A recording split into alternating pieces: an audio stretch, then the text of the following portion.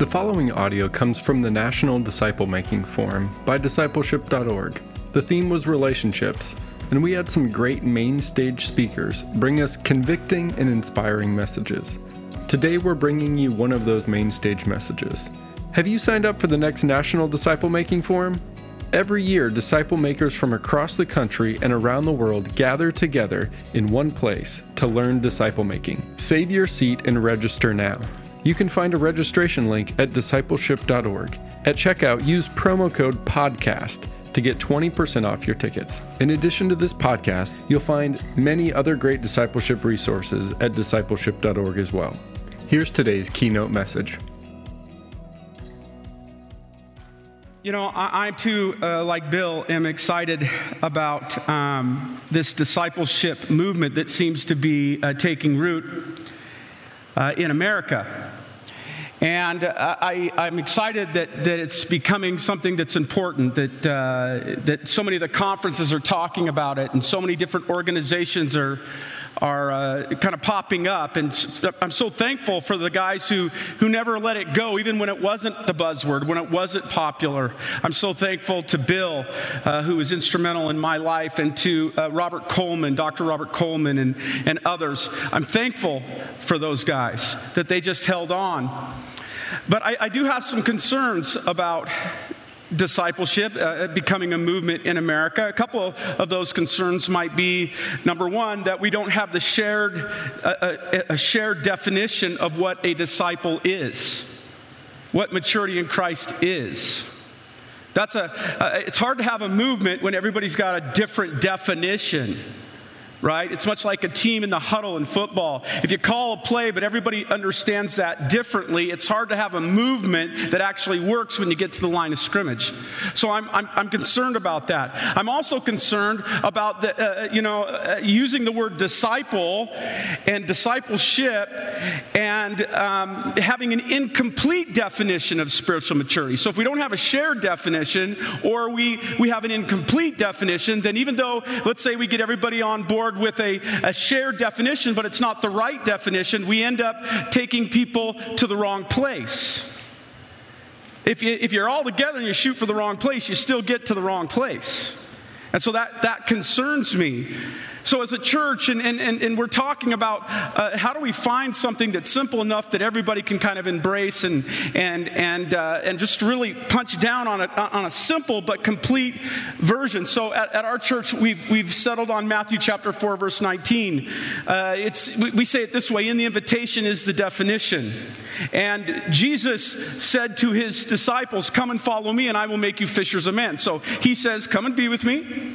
Come and follow me, and I'm going to make you into fishers of men." So we say it this way: a disciple of Jesus is following Jesus, he's committed to the mission of Jesus, but he's also being changed by Jesus. And this is really important because right now, discipleship has often been, there are places and people that have cared about discipleship, but they've said discipleship is you going through a process of education where you learn the right answers and you understand the stories, you've heard the stories, you know the rules, and you follow the rules. And so they focus on this come and follow me part. And so I'm going to follow you. I'm going to obey you. I'm going to let you fill my mind with knowledge. And I'm going to understand that. And that's good. That's a part of spiritual maturity. Or people have said, not only that, we want to be committed to the mission of Jesus. So you're going to know how to share your faith, and you're going to use your gifts and abilities to lead worship, or to preach a sermon, or to lead a Sunday school class. So you're going to have skill sets and giftings and abilities, and then you'll be mature. You'll know the Bible, and you'll be serving in some way. And again, that's part of maturity. You can see that in Matthew 4:19. Come and follow me, and I will make you fishers of men. But oftentimes we leave out this centerpiece, and it's really important to me that we get this centerpiece, this I will make you into something. That speaks of process. But make you into what? He takes you as you are. In that case, it was fishermen, maybe a tax collector. And you're going to become fishers of men, but there's this centerpiece. I'm going to make you into something. And it's really important we catch this if we're going to have the right definition of maturity. What's he going to make us into? He's going to make us into somebody who looks like Jesus. who's changed from kind of an earthly human perspective into somebody who loves like Jesus. One of the things that Jesus said, he was asked, and Bobby mentioned it this morning, and if you've been in one of our sessions, you know this. Jesus was asked, what's the greatest commandment? And Jesus said, to love the Lord your God with all your heart, soul, mind, and strength. And then he as usual, he didn't answer the question the way they wanted him to answer. He said, and the second is like it, to love your neighbors yourself. But oftentimes we'll stop right there, and we've missed something very important in that verse. He goes on to say, and all of the law and the prophets are summed up or hang on these two commands. In other words, everything written in the Word, up to that point, everything is summed up in loving God and loving others. Relationship. The whole story of God is a story of a God he's never been lonely. Never, because he's always had the Trinity. He's never been lonely. He created us in his image to be in relationship with him, but not just with him, with others, because when God created the world, he said, it is good, it is good, it is not good. It is not good. What wasn't good? For man to be alone. Man wasn't alone. He was in relationship with God. So God's saying, yes, you need relationship with me, but you also need relationship with others. I made you that way. And if you walk with me and you do what I ask you to do, your relationship with me, you'll continue to have a relationship with each other. But if you choose to disobey me, if you choose to rebel against me and step away from me, sin will come into the world and it will break our relationship, but it'll also break your relationship with one another. And it'll end badly in every possible way. But God, who is a reconciling God, pursued us, and for all of the history, he's been pursuing us. Ultimately, he comes in the flesh. God, the Son, comes in the flesh to reconcile us to himself. And Jesus says, let me tell you what that's all about. I want you, as a disciple, to learn to follow me and follow the rules, but understand every rule that was ever given was because I love you and I want to protect and promote relationship. Every rule is about relationship. Everything. When you go out and share Christ with people, it's not so that you can earn your salvation. It's not so you can feel, get higher up on the church chart in your church. It's because you so love me after what I've done for you, and you've been with me, you've seen my heart, you've seen my perspective. And you're going to start seeing the person, the woman, the Samaritan that the Jews wouldn't even touch. You're going to see me go out of my way to go to Samaria so that you can see that I care about her. The woman caught in adultery, you're going to see I care about her. And if you want to honor me, you'll care about what I care about. You're going to be a person who follows me but understands it's all about love. Otherwise, you strain out the gnat and swallow the camel. You miss the whole point. You're going to be changed into one who loves what I love. I wait to return because I wish none to be lost. And as you spend time with me, this love of me and love of others is going to change everything about who you are. And you're going to be known. By this all men will know that you're my disciples. And I know you can't do it on your own. I'm going to give you the Holy Spirit. And all of the power, the fruit of the Holy Spirit is all relational fruit. Love for who? Joy. Peace with who? Patience towards who? It's going to change everything. And so we did all that, but then Christians right away kind of messed the whole thing up, which is why Paul, by the inspiration of the Holy Spirit, has to write 1 Corinthians 13. You can know all mysteries and speak in tongues of angels and of men, but you have not love. You're a resounding gong. You're a clanging cymbal. You guys have fallen back into following the rules. You're fighting about, I like Paul, I like Apollos. You're fighting about how you take communion. There's lawsuits among believers. You take on the name of Jesus, but you're not acting according to the power of the Holy Spirit. You've forgotten. You can sell your possessions to the poor and give to whoever need, but you can do that like the Pharisees do, so that everybody will go, look how spiritual he is. Or maybe I can buy off it because I've sinned so much I can earn my salvation by giving more money. See, you can do the right thing with the right heart. It's still not about love. You can even offer your body the flames. You can become a martyr. The Muslims do that. Doesn't mean anything if there's no love in it. You're nothing. Because again, spiritual maturity is to love. To love. Now I have to say this is really hard in America. It's really hard in America. I have some concerns about a discipleship movement. Will we have the right definition? Will we be unified? I know this, Jesus said, John 17, if you'll be one, as I and the Father are one, then the world will know. I know there's a lot on this. I know that Paul says by the authority of the Lord Jesus Christ that you be of one mind and one heart, there be no divisions among you. I know a house divided against itself can't stand. We're going to have to not only have the same vision, but we're going to have a love relationship, or the vision just becomes a nice idea. And we're going to have to start making disciples, not converts, disciples who learn to follow Jesus. They are changed by Jesus. They are committed to the mission of Jesus. Out of a love relationship with God, there, as Shadonke said today, the gas for this whole journey, the thing that changes all of us, the abiding peace that we cannot do anything without, is this prayer life with God and others that changes us so that we can become mature in Christ Jesus. It's all so important. But here's another issue I have. It's a little concern of mine, and it's become really prevalent in the culture we're living right now in America.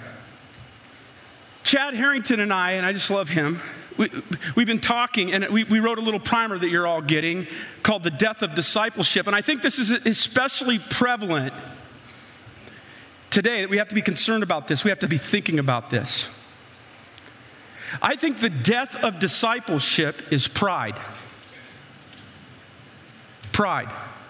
And here's the problem. We live in a culture that promotes pride at every turn. Even within in the church. Pride. Selfishness. Ego. It's everywhere. We're all trying to climb corporate ladders. We're all trying to fit into the world. We're all trying to live by different standards. How do I have one foot in, one foot out? We're all trying. There's just this pursuing self, and we all think our opinions are as valid as anybody else's, and it's a democracy, and we live in America first, and we should all be able to have an opinion. And when somebody disagrees with us, we get all upset, and it's coming from the Christian world too. Pride. Let me explain to you how pride works. In Matthew 28, verse 19, you know the verse. It's a great passage. Jesus says, as he's getting ready to ascend into heaven, he says, all authority in heaven and earth has been given to me. Remember he said that? Go therefore into all nations, baptizing in the name of the Father, Son, and the Holy Spirit, and teaching them to obey all that I have commanded you, and lo, I'm with you always, even to the end of the age. Remember that? Let me tell you why discipleship in America is hard. And it could lead to the death of discipleship movement. Number one, when Jesus says all authority in heaven and earth has been given to me, therefore go, in that context, he was saying to Jews, you're going to go into a Jewish world that already killed Jesus. You're going to go and preach that Jesus is the only way to salvation to Jews who don't believe that. And you're going to go to the Romans, and you're going to go to everyone else who has their own set of gods. And you're going to say, Jesus is the only way. I want you to go. But see, most Christians don't want, because they're not submitted to the authority of the Lord Jesus, they won't actually go where it's uncomfortable. In fact, they actually want a Christianity where Jesus comes and makes me feel better and actually builds my nest. Actually, his job is to make me wealthy and prosperous, and I want to go to a church where I hear what I want to hear. I don't want to be told that if I'm a follower of Jesus, I have to deny myself, take up my cross daily, and follow Jesus. We want Jesus to follow us like a lap dog. Come, Jesus, fetch, Jesus. We don't go. We don't witness to our friends because they might not like us. You think that was that way 2,000 years ago? They might not be liked to the point of death. You think Shadonke likes? He's kind of crazy. But think about it. He's going, he's doing something to reach people that aren't going to like what he has to say oftentimes, and it may cost him his life. Yet we in America, we can talk about discipleship, but if we won't get uncomfortable and cross the line and make time in our life, we can't fit Jesus in to an hour and a half a week. You can't fit him in to a class and think you're making disciples. You have to change your life. The root word of discipleship is discipline. Jesus is Lord of heaven and earth, and we're living for an eternal home. And you cannot say, I won't go to Jesus and call yourself a disciple. It's the death of discipleship. But secondly, it's the death of discipleship when some people say, I will go, but they go out to teach people, but there's some pride in all of that. Even how they teach and the way they live. It's kind of like, I have authority in Jesus Christ, so I'm going to be a leader, but I'm actually going to use my leadership as a privilege to be used rather than a responsibility to die. See, when we take on the discipleship role, but we won't love and shepherd and care for and minister, and the first become last and the servant of all and wash feet. See, then we have the position, but then, as Jesus said to the Pharisees, when you make disciples, you make more a son of hell than you yourself are. Why? How? Well, because when you go out in the name of Jesus, taking his name in vain. Taking Jesus' name in vain isn't about not saying the Lord's name in vain like a swear word. It means when you put on the name of Jesus, you represent him. And when you don't represent him for who he is, people end up rejecting the wrong Jesus, thinking they're rejecting the right one. So when you're proudly going around using your authority and position to lead a church and to do all these things, and it's about that. And again, we all struggle with this. I struggle with this. But when you use your authority to do something other than represent Jesus, who, though he was God, took on the very nature of a servant, took on human flesh, and even went to the cross, we're misrepresenting him. And that leads to the death of discipleship, because those who would follow us don't actually represent Jesus. So we make disciples, but it's not Jesus' disciples. And then the mission doesn't get completed. But thirdly, pride kills discipleship when I refuse to follow. When you go out into the world, Jesus said, go out into the world, make disciples, baptizing and teaching. You see, when we go out into the world and we reshape the gospel so that they don't have to follow God's authority, and they don't even have to follow a disciple maker's authority. They don't have to learn. We just pray the prayer, raise our hands. Everybody claps. They don't have to learn anything, and they don't have to be willing to submit to the Lord Jesus or to his delegated authority. Then they don't ever change. It's like wanting to be a wrestler, but I will not submit to a coach or to anyone to have authority to teach me the actual rules. So we call what you're doing wrestling, but it's not according to the rules, and it's not really wrestling. You just called what you're doing by the name wrestling, and you just created a new sport that doesn't look anything like the one it really is. Does that make any sense? It's the death of discipleship.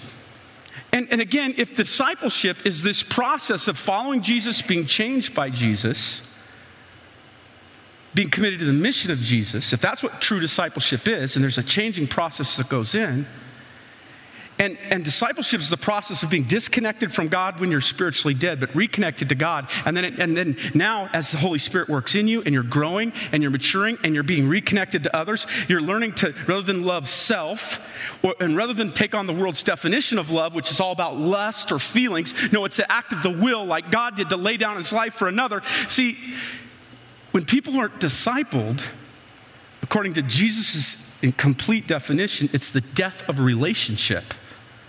It's the death of love. Let me just close with this verse. This is 1 Corinthians 13. And you guys know, I kind of set it up. The church has been, in the name of Jesus, fighting about all kinds of different things. And he's already said, if I speak in the tongues of angels and of men, but I have not love, I am only a resounding gong or a clanging cymbal. If I have given the gift of prophecy and can fathom all mysteries and all knowledge, and if I have faith that can move mountains but have not love, I am nothing. If I give all my possess to the poor and surrender my body to the flames but have not love, I gain nothing. Now I want you to notice, not only, this is how bad this culture has gotten at this time. Not only does he say love is like what it's all summed up. It's all that equals love. Now he has to actually define love, because the devil loves to let us keep our words. He just changes their meanings so that they lose their power. So now what happens is he's got to define love. So listen to what love is. Love is patient. Love is kind. It does not envy. Notice this. It does not boast. It is not proud. It is not rude. It is not self-seeking.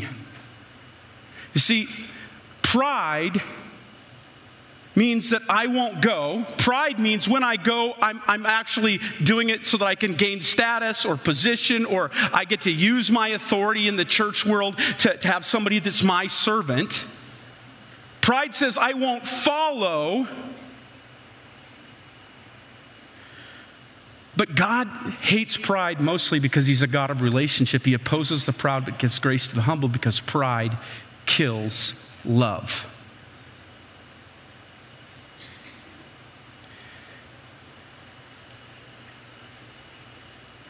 And God knows how he made us, and he loves us. He knows we were made for it. We need love like we need water for our body. Your physical body needs love and family and nurturing. In your spiritual life, you need love. You were made for it. And when pride sets in, it kills your ability to have it. And so we go around talking about Jesus, but we're not experiencing the life of Jesus because we've created a recipe of the faith that doesn't satisfy our soul. So why would those out there want it? Pride kills discipleship.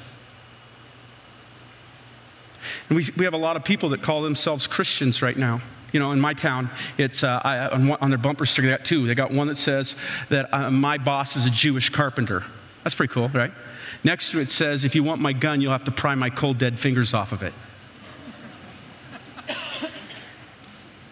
Pride.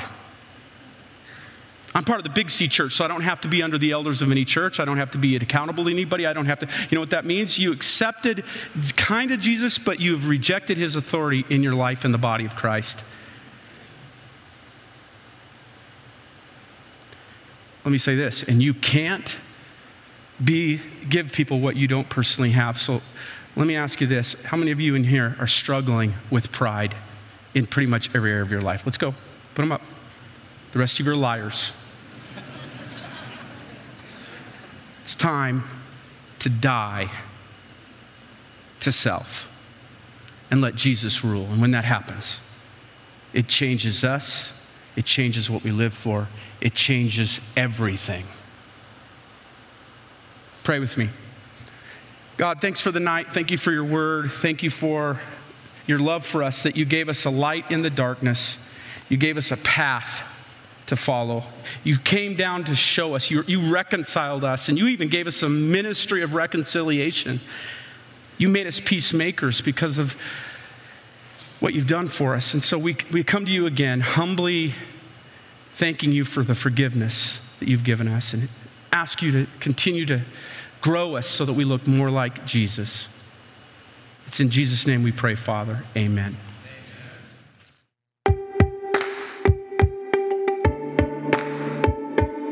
I started volunteering with Mariah House. I have been a counselor with them since 2015. As of September 1st, I became the director. So I'm now the director of Mariah House. I am a part of an internship for my master's in social work. Right now, what I am developing is a discipleship curriculum.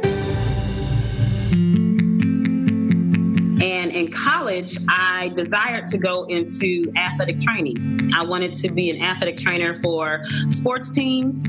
So that is what I majored in. But the Lord had a different plan. And then I was working at a camp called Kids Across America down in Missouri. And I met Kenan Vaughn, who is over Downline Ministries in Memphis, Tennessee. And he started sharing about Downline, and it was just the light bulb went off. I said, that's it. That's what I want. I want to learn God's word from Genesis to Revelation. I want to learn how to use God's word to disciple others. I was on staff with Downline for 6 years as their women's director for the Emerging Leaders Program. In my last 2 years on staff with there, I started volunteering with Mariah House, which is a long-term recovery program for women here in Memphis, Tennessee. I have been a counselor with them since 2015. As of September 1st, I became the director. So I'm now the director of Mariah House. I love that we get to disciple women because it's a live-in facility. So the women live here, and we get to walk with them from the day they come in to the day they graduate, and then after that. And it's amazing how your discipleship relationships match up with your ministry needs, because one of the women that I've been discipling for about 2 years, started to share that she was ready for a change in her life. And she said, I would like to come up and volunteer at Mariah House. I want to learn more about the demographic. And she has a history of addiction in her life. And she wants to do something where she can give back. So she actually started yesterday. Okay, so y'all, it's late at night and we are both tired. What do you think about Mariah House so far? I love it. It's a recovery. It's where they can recover, but the way they're recovering, I really love that, because I do believe that's important how you recover, and they're recovering through faith in Jesus. Paul says we had such a fond love for you that we shared our life and truth with you. You know, I don't need to hide anything. I can just be open and honest with you and say, yes, this is an area I'm struggling with, or this is where I need prayer, and allowing women to come into my life in that area because it was done for me. And then I've had other women since who have discipled me who have all done the same thing, who have really opened up their lives and the Word of God with me. That's it. I really don't know what else to say. You got anything else to say? Nothing. All right. Go make disciples.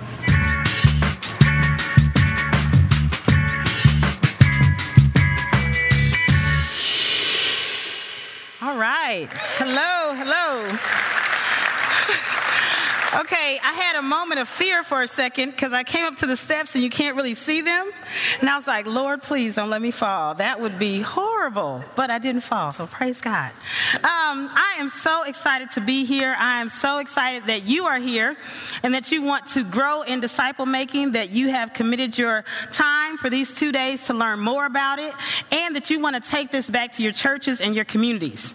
I love that. And so I just thank you so much for doing that. One, that you want to join in with what Christ has told us to do. He's commanded us to make disciples. This isn't something that man came up with. This is something that God came up with. Does that make sense? And so I think one of the issues that you have to deal with when you talk about discipleship is submission. And I think we want to start with realizing that we first had to submit to Christ. Right? And so Jim shared about how Christ called his disciples to follow him. So we first have to make that decision and say, I want to follow Christ. I want to submit to his leading in my life. And then once I do that, then I submit to the call that he has on my life. And I believe that Christ has the same call for everyone's life, which is to make disciples. Now, the sphere of influence that he has for you is different. That might be in the workplace, that might be in the home, that might be in a business, but we still have the same call, and that is to make disciples. And one passage I looked at is James 4:7. It says, submit therefore to God, resist the devil, and he will flee from you. So that is the command that he calls us to. He says, I want you to submit to God. And so when we do that, then we say, okay, God, what do you want me to do? Because now that I'm sitting here and I'm listening to you and I'm in tune to what you're telling me, now I will go where you tell me to go. Now, when I think about discipleship relationships, I think that one of the first things we want to do is that we seek to execute the commands that are already in Scripture. That I'm not trying to make something new. I'm not trying to give you my opinions or my traditions, but rather I'm taking you back to God's word and I'm saying, okay, God has said submit to him. Thus, that's what I want to help you to do. That's the whole desire of a discipleship relationship, is I want to help you to submit to what God has called us to do, all of us, not just you, but me also. And so I want to walk with you so that we can learn how to submit to Christ together. That makes sense? That's a relationship. It's not me saying, okay, you do all those good Christian things, you do all that, you go to church, you do this, and I'm just going to sit back and, keep record. No, we're doing this together. Does that make sense? And so when I think about doing that, and we're seeking to educate and execute the commands that are already in Scripture, the other thing we're doing is we're encouraging women to not yield to the commands of the enemy. Because God is telling us to do something, but then as you all know, Satan is telling you to do something too. And so at the same time that I'm saying, man, this is what God is calling you to do, I'm also saying this is what God has not called you to do. He has not called you to give into your flesh. He has not called you to be rude. He has not called you to be proudful. He has not called you to do those things. So you need to resist the things that the enemy would want you to do. And I think there's 3 ways we do that. First, we do that in our teaching. So when we have lessons with women, we're going back to God's word and we're saying, okay, here's another command. Here's another thing that God teaches us. Now let's look at how we apply that to our lives. And then I'm also showing her, okay, you've shared these things with me that you're struggling with. All right, let's go to God's word so that you can learn how to resist those things. So you saw in the video that my job right now is I'm a director of the Women's Recovery Program. Let me tell you, I would have never, ever, ever thought that I would be in this position. Like I said in the video, I thought I was going to be working for the WNBA. I was just ready for that. And it was so funny. The year I moved from Chicago to Memphis, we got a WNBA team. And I was like, okay, I'm going to work for Chicago Sky. Here we go. And the Lord was like, you're going to move in August before the basketball season starts so that you're not even tempted. Like, that's not even going to happen for you. But I get to see lives transformed, and I get to do a different type of rehabilitation, where I get to see souls rehabilitated and hearts changed and people learning how to deal with the brokenness in their lives in a different way. Does that make sense? And so we do that through the teaching. We also do that through the advice we give. Every advice we give to a woman or a man has to come from God's word. My pastor, when I was in college, and I accepted Christ when I was 19, so I was a sophomore in college, my pastor would always say, what's your burden of proof? So, us college students would say, well, we heard that you're supposed to do this, and the Bible tells you to do this, and I feel like this. And he would say, okay, what's your burden of proof? Show me in the Bible where that says that. And we would say, well, maybe it doesn't say that. Maybe it's, and he's like, no, you've got to know it. If you're going to go and tell other people, and you're going to make that to be your conviction, then it has to come from God's word. And so I take that on, that I'm not going to give you any advice if it's not out of God's word. The next way we see it is it's done through our lives. And so I can't tell you to follow Christ if you don't see me following Christ. If you don't see me making decisions for Christ. If you see me making decisions out of my flesh, then you're going to imitate what I'm doing. Does that make sense? And so you've got to realize that if I am teaching them to execute the commands of the scripture, then I'm also teaching them to resist what the enemy will want them to do that, or what to do. But I'm doing that through the teaching, advice, and my life. So then I kind of thought of an acrostic, and I like to do that. So it helps me to kind of stay on task and remember what God is doing and what he wants me to share about. So the first one is S. It is, so you think about the word submit. So in order for us to submit, we have to have the same mind. That doesn't mean that we exactly think alike. It doesn't mean we're a carbon copy, but it means that we have the same foundation. We have the same goals. Does that make sense? All right, and so it says in Amos 3:3, do two men walk together? Oh, go back. Okay, there it is. Okay. Whew, I can't look at that. Do two men walk together unless they have made an appointment? And so if you have not said, okay, I want to disciple you because I want you to be able to walk with Christ wholeheartedly.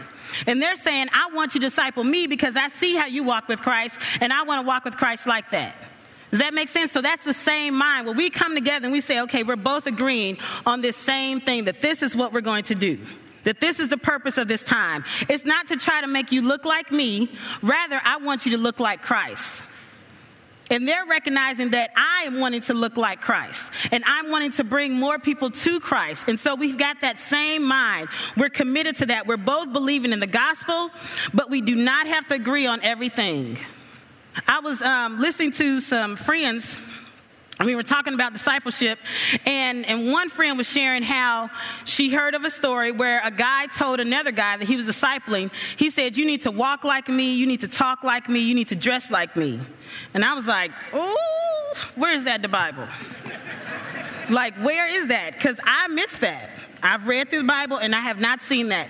That is someone who is leaning more on their ego.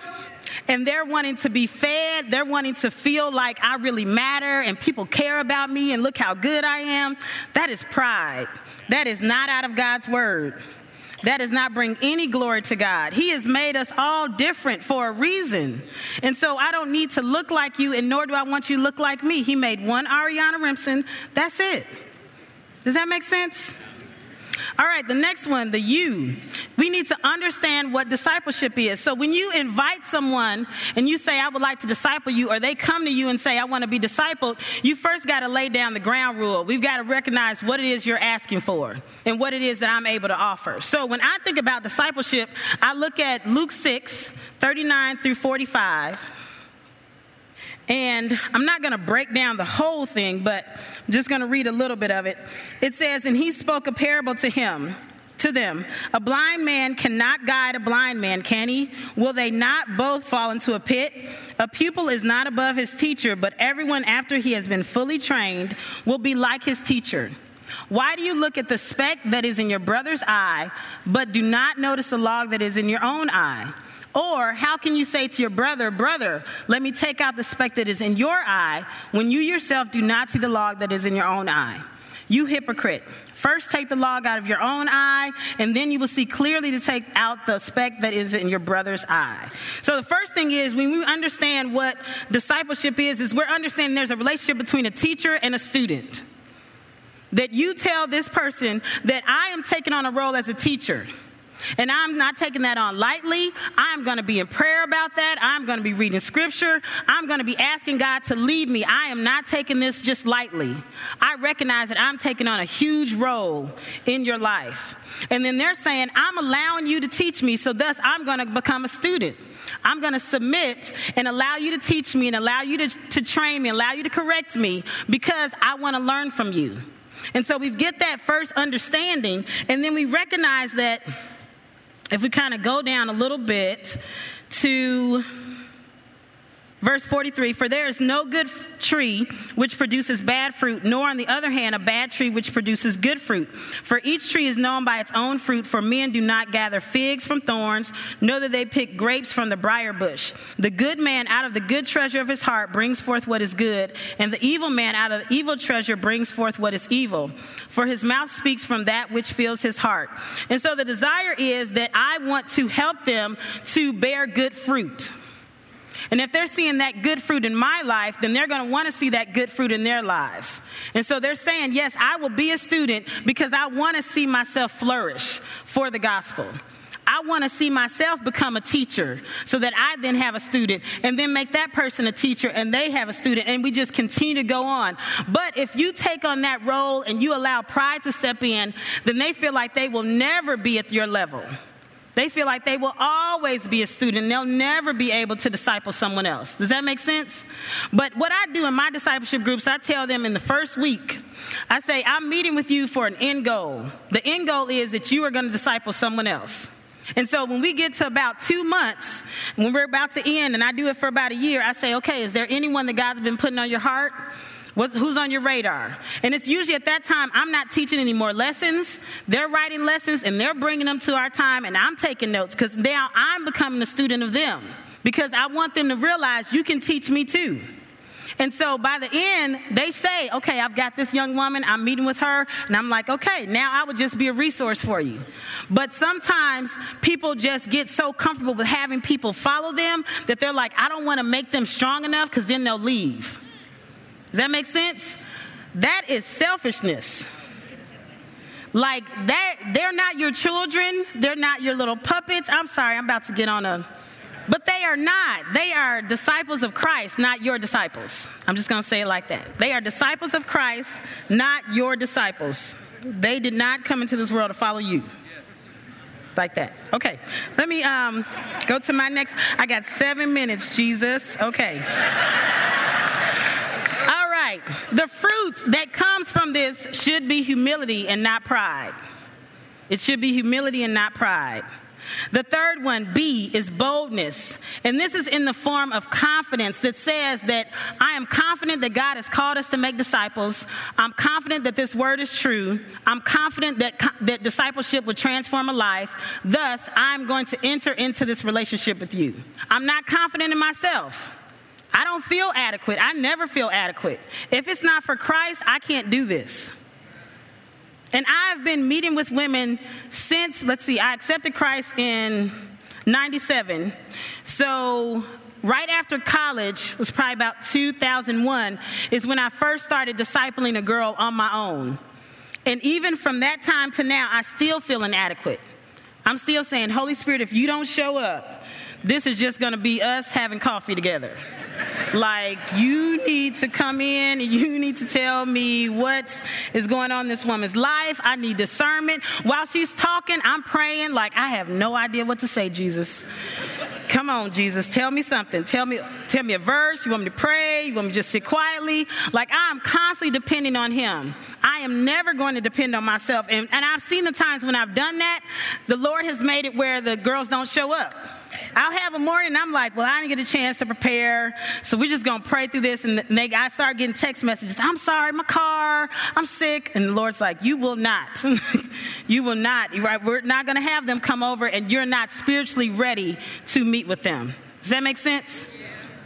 And so that boldness comes because I recognize that I have to be dependent on the Lord. But I'm confident in what God has said. I'm believing what his word says. I'm not believing in my abilities. Because I truly believe that discipleship will transform lives.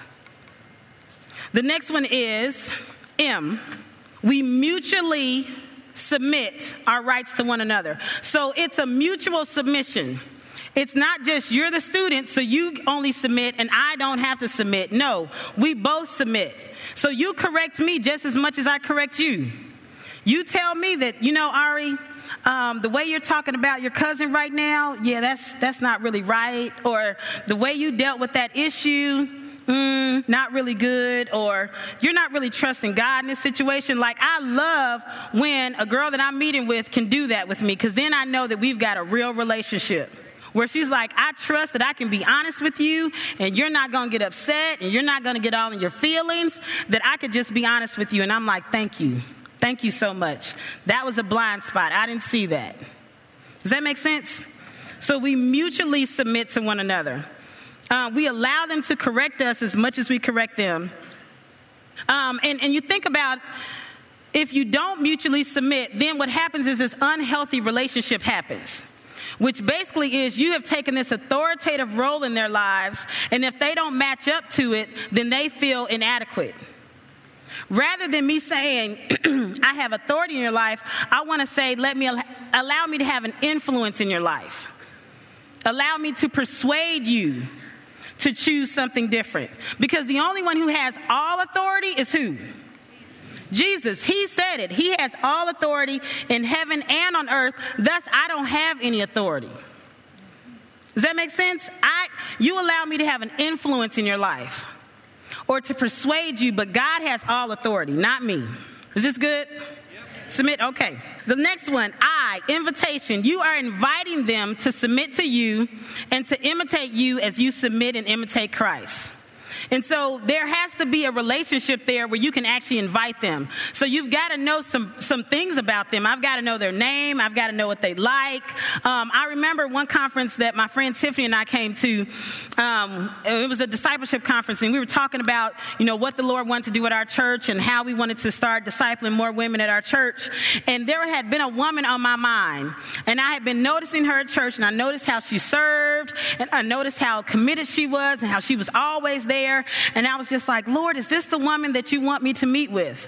And so while we were at the conference, I texted her and I said, I don't know what's going on in your life right now. I don't know if you're interested in this, but I would like to know if you would like to meet up and talk about discipleship. And she texted me right back. And she was like, yes, I have been wanting this. I will be committed. I will be there. And we have been meeting for over a year now.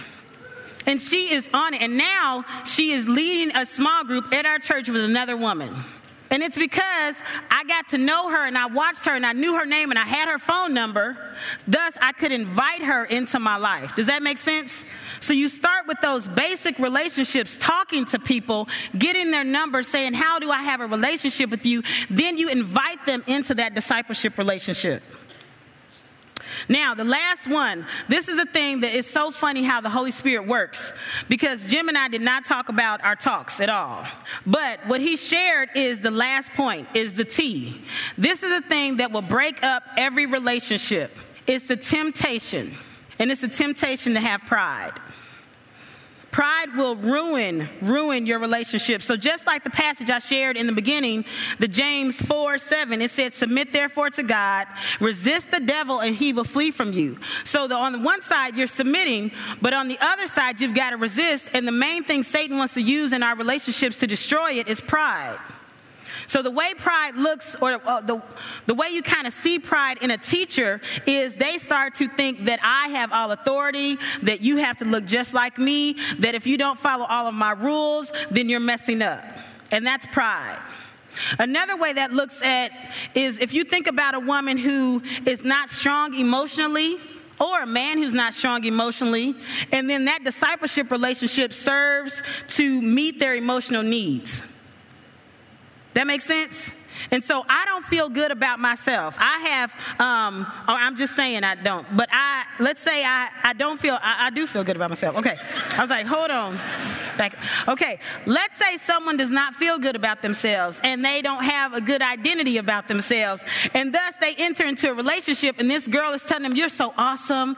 I'm so glad you're mentoring me. And their head is just getting bigger and bigger and bigger.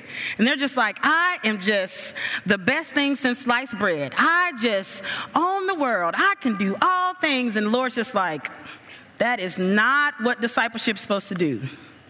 Does that make sense? And so you've got to get to a point where your identity is complete in Christ, not in anyone else, not in the accolades of anyone else, not in the affirmation of anyone else. You've got to know who you are in Christ before you can really enter into this kind of relationship. Because if you don't, then it's going to become unhealthy. Does that make sense? Now, on the side of a student, pride looks like one who is resistant, one who says, I'm constantly rebellious. I don't want to listen to what you have to say.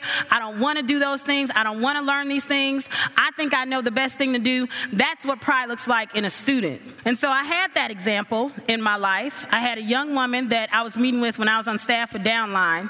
And she had known Jesus. I knew her from camp days, so I knew her when she was a teenager. And we were meeting, and it was her and another woman in the group.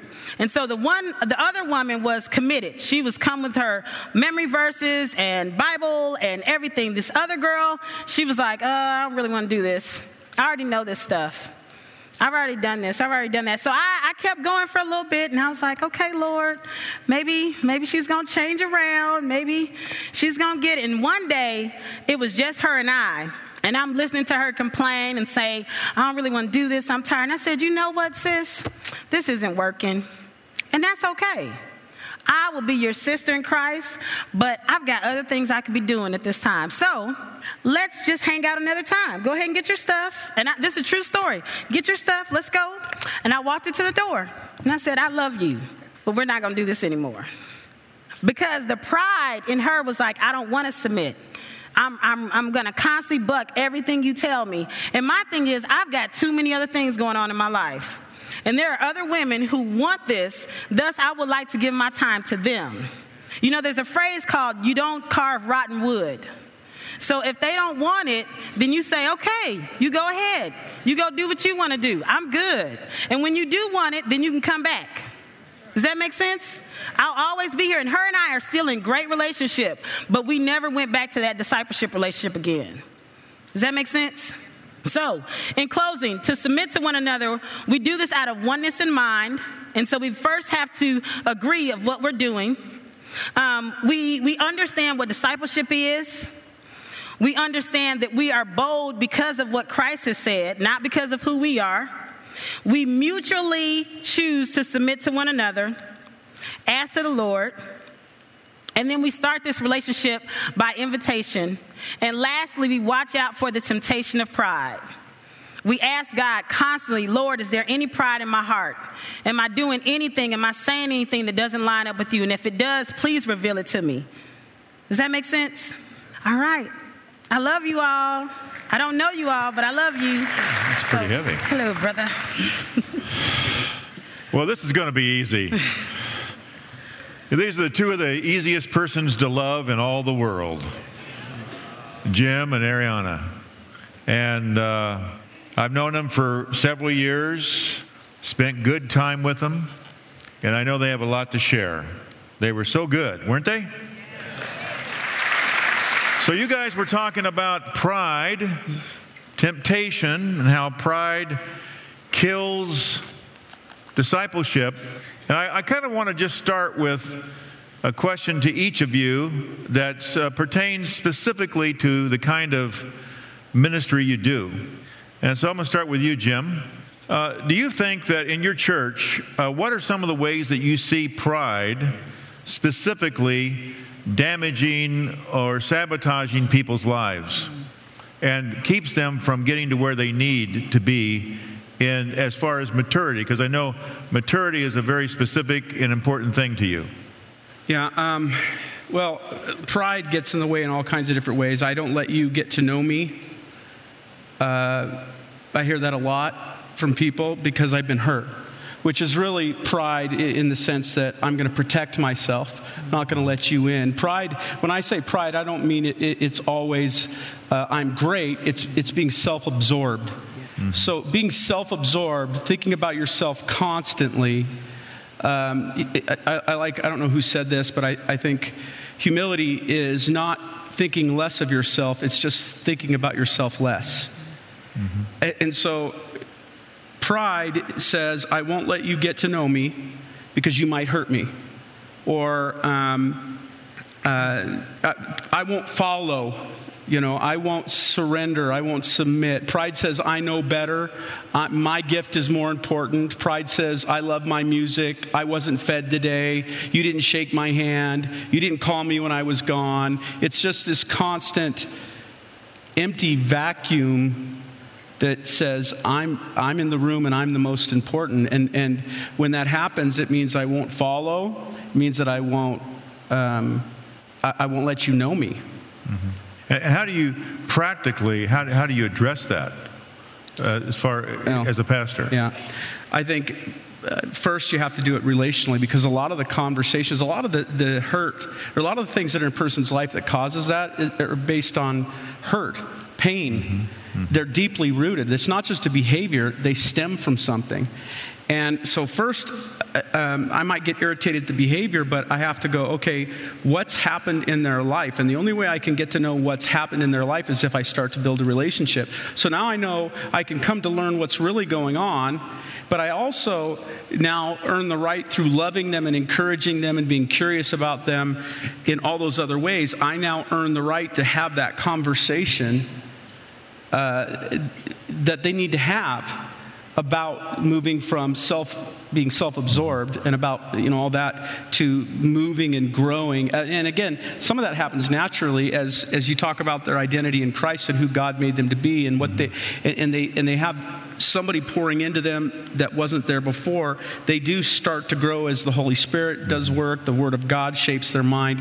But again, if I don't have relationship with them, I can't know what's really going on. I just know the symptom of the problem, not the problem, and I haven't earned the right to speak into it. Okay. Ariyana, as you were speaking, the question that I kept thinking to ask you was, when you're working with people in the context in which you work with them, and with the problems that they face, do you think that there's brokenness in people that's a bad brokenness, mm-hmm. and then there's a good brokenness? Mm-hmm. How do those interface? I mean, do people come to you with an excuse for why they can't change? Yeah. So I feel like we have a different type of women that kind of walk through the doors. So you've got the woman who is going to blame her family, is going to blame her boyfriend, is going to blame her husband, is going to blame everyone else for her addiction. And then you've got the person who's like, it's me. I'm horrible. I can never change. I'm the worst thing ever. I will never get better.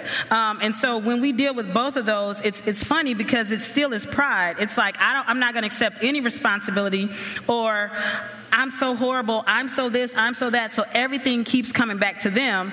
And granted, yes, you need to accept responsibility, but that you also have to recognize is that the Lord is going to redeem you if you would give him a chance, if that makes sense. And so one of the things we deal with is when we talk about pride to the women, we try to bring it up when we see their interactions with one another. And we're like, okay, well, you said when coming in that it was your dad's fault that you were like this or your mom's fault. But I'm seeing you interact with other women. Your mom and dad are not here, but you're still acting like this. So that's probably something in your own heart. So we try to get them to really look at their own heart. I constantly go back to Mark 7, and I say that everything that you're doing is coming out of your heart. So you can blame everybody else, but that stuff's already in your heart. And so when you're lying and you're gossiping and you're thinking of how you're going to hurt somebody and how you're going to hurt yourself, all that is coming out of your heart, and that's pride. Well, when it comes to one of the themes that I've heard you speak about over and over again is not allowing excuses to give them an excuse to not move forward. In other words, you're not providing a support group for them so that they can need support all of their life. Right. That you have some higher standard that you're trying to get them out of that. Yes. And we want them to see that with Christ, all things are possible. We want them to see that they need a community. And so, but we want them to not be codependent on people and feeling like, well, if I don't have this person, then I can't make it. But it's like you have Christ. And so you've got to recognize that he's going to be with you forever. And then he gives you a community of people to help you. But there's no room for us to make excuses. If Christ says that he redeems, if Christ says that he sets us free, then he does. And so I believe that with my whole heart. God says in his word, whom the Son sets free is free indeed. So I believe he will set you free, but you've got to believe that.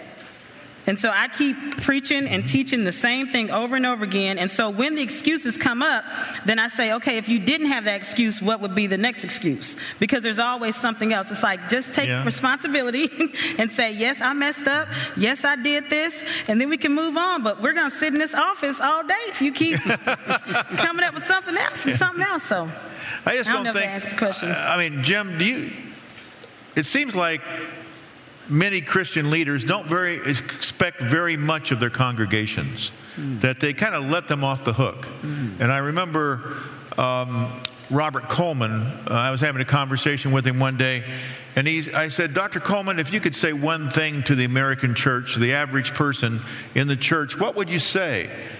And he said, I would want to ask them, what is your excuse for not obeying the Lord's command to make disciples? And so, because you have made maturity such a big issue in your writing and in your practice of life, can a person be a mature Christian and not reproduce? Well, I heard you say two things. You said, why do pastors let their people off so easily? Yeah. I don't think pastors know their people to know whether they're getting off easy or not. When I don't know the people other than surface and I preach a message, I have no idea whether they're doing something or not. So, you see what I'm saying? In maturity, unless you are walking with someone like Jesus walked with his people. I mean, when Jesus would teach, it was in response or in view of his disciples all the time. So when he taught on he would be first, must be last, it was in response to what he was seeing his disciples do, and then he held them responsible. When a pastor goes into his office for 20, 30 hours a week to work on a message, goes to a few meetings, he doesn't know where his people are at, right? So it'd be hard to hold somebody responsible for something when you don't know. On the other side of what you were saying, I think statistics nationally say that most Christians are more biblically illiterate than they've ever been. So, number one, they don't know the word. I think pastors are doing more storytelling from outside of the word because they want to attract people. They want to be motivational and actually not motivational, inspirational.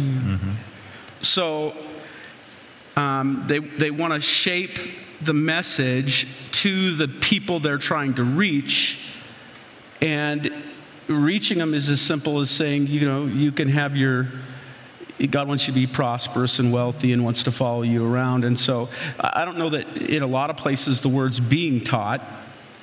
The people aren't reading it for themselves.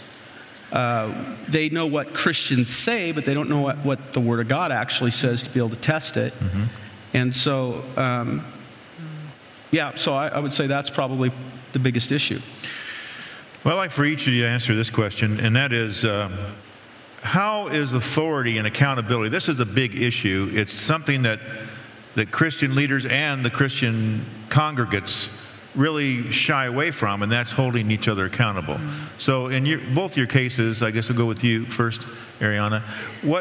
What is the most effective way to develop a trust relationship with a person so that they will drop their guard and let you into their life, and you can hold, and that, what's the greatest power of holding people accountable? Yeah. Well, when I think about like discipleship relationships, I think transparency. One of the first things I do is we share our stories, right? And so I'm sharing everything that I feel comfortable with sharing at that time. And then as we continue in this relationship, I'm sharing even more, and I'm sharing even more, to the point where I'm saying, okay, if you go out and share this, it's going to be really bad. And so I'm going to need to know that I can really trust you right now. And so then I feel like once you've gotten that kind of relationship going, then there's that accountability that says, okay, I'm sharing my sin struggle with you now. Not just all the stuff that's happened in my past, but this is what I'm currently struggling with. Like I get easily upset or whatever, and then I'm telling them that, and then they're saying, okay, I'm going to hold you accountable. But then here's the thing with accountability, and I'll give you a story. So our ladies at Mariah House, they're all trying to eat healthy. And so one lady asked another one, like, don't let me drink anything other than water. And so then at dinner, she went and got a cup of iced tea. And the girl was like, I thought you said you don't want to drink that. And she was like, not right now. I don't want you to hold me accountable right now. And I was like, and so I told her, I said, you can't ask somebody to hold you accountable and then put parameters on it and say, well, don't hold me accountable in this area. And I laughed about that, but then I compared that to our Christian relationships, and we're the same way, where we're saying, yeah, hold me accountable in my relationship with my boyfriend, and then you ask them questions, they're like, oh, well, I don't really want to talk about that. It's like, okay, then you don't want to be held accountable. So you can't pick and choose. If you're asking someone to get in your life and know what's going on and speak into it, then you've got to allow them to do that. I love your stories. They're great. Well, Jim? Yeah, I agree. The leader's responsibility is, he sets the tone. The group will only go as deep as the leader goes. And when a leader of a group, a discipleship group, shares what's really going on, not just the past, but what's really going on right now, where you struggle, and opens up, then and then he says, and you say, here's what I'd like you to do to help me with this. Just ask me these questions. And then the guys or the ladies, whoever you're with, goes, okay, so we're going to go there. Mm-hmm. We're going to go that deep. And you got to go first. And, which means you have to be willing to get hurt. Yeah. Because if you share, it could make it out of that room. But again, as Ariyana said, you set the appointment, but you also set the boundaries. Here's what I expect. And let's set the parameters, because most of these people don't know what real relationship looks like. They got relationship handed down to them from their parents, from other places that weren't very safe and all that. So they're just going to reproduce what they've learned to live in. So what we have to do is say, here's what we're going to do. Here's what I expect from you. And then you have to hold them accountable. I'm going to say in our group, you're not going to share what we say outside of this group. If I hear that you did, I'm going to say, hey, I love you, but that's not going to happen. Mm-hmm. And if you defend or you continue to do it, then you're just not going to be in the group, because we're going to have a safe group here. So the Scripture says, confess your sins one to another. Again, that's appropriate. The more somebody is faithful with a little, the more you give them. So you need to make sure that you share at one level here, and you share at another level here, depending on the faithfulness of that group. But if you won't share anywhere, then there's issues. And again, the kinds of disciples you'll make will be those that just stay surface and don't really go deep, which means that they're isolated. The devil loves to play in the secret. He loves to get you isolated. And you're right, we have Jesus, but Jesus supplied power that comes through relationships. We carry one another's burdens. Part of how God strengthens us and helps us is that we confess our sins, and then we have believers that actually help us. There are some things that I'm supposed to carry my own weight, but as best I can. But some things are too heavy for me to carry. That's why we help carry each other's burdens. And so we do it together, but you've got to set that, you've got to hold to that line, you've got to protect that, because the enemy's going to try to break it up, and people are going to go back to old patterns, and you have to fight for that culture and continually, in love, say, this is where we're going. But Dietrich Bonhoeffer had a saying in his little book, Life Together, where he said that your sin wants to be alone with you. And the idea was that Satan will try to convince you that you and Jesus can handle your sin. Yep. And you don't have to let anybody else in on it. And you can just take your problem and nobody really needs to know. And you can confess it. And then you'll do it again, and then you'll confess it. But you're chained to it.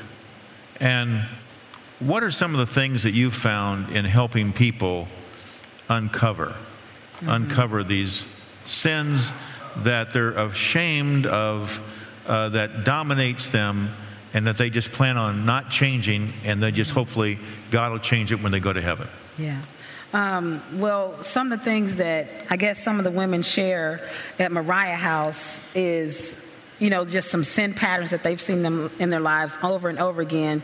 And I think what happens is once they've had that time, this is an equation we use at Moriah House, is time plus truth equals trust. And so that time that they get with us, and it's a live-in facility, so they see us all day long, and we have a night staff. So they see us every single day, and then we're sharing truth with them, and then they're starting to trust us. And so once they start to trust us, then we can actually say, okay, what's that one thing you don't want to talk about?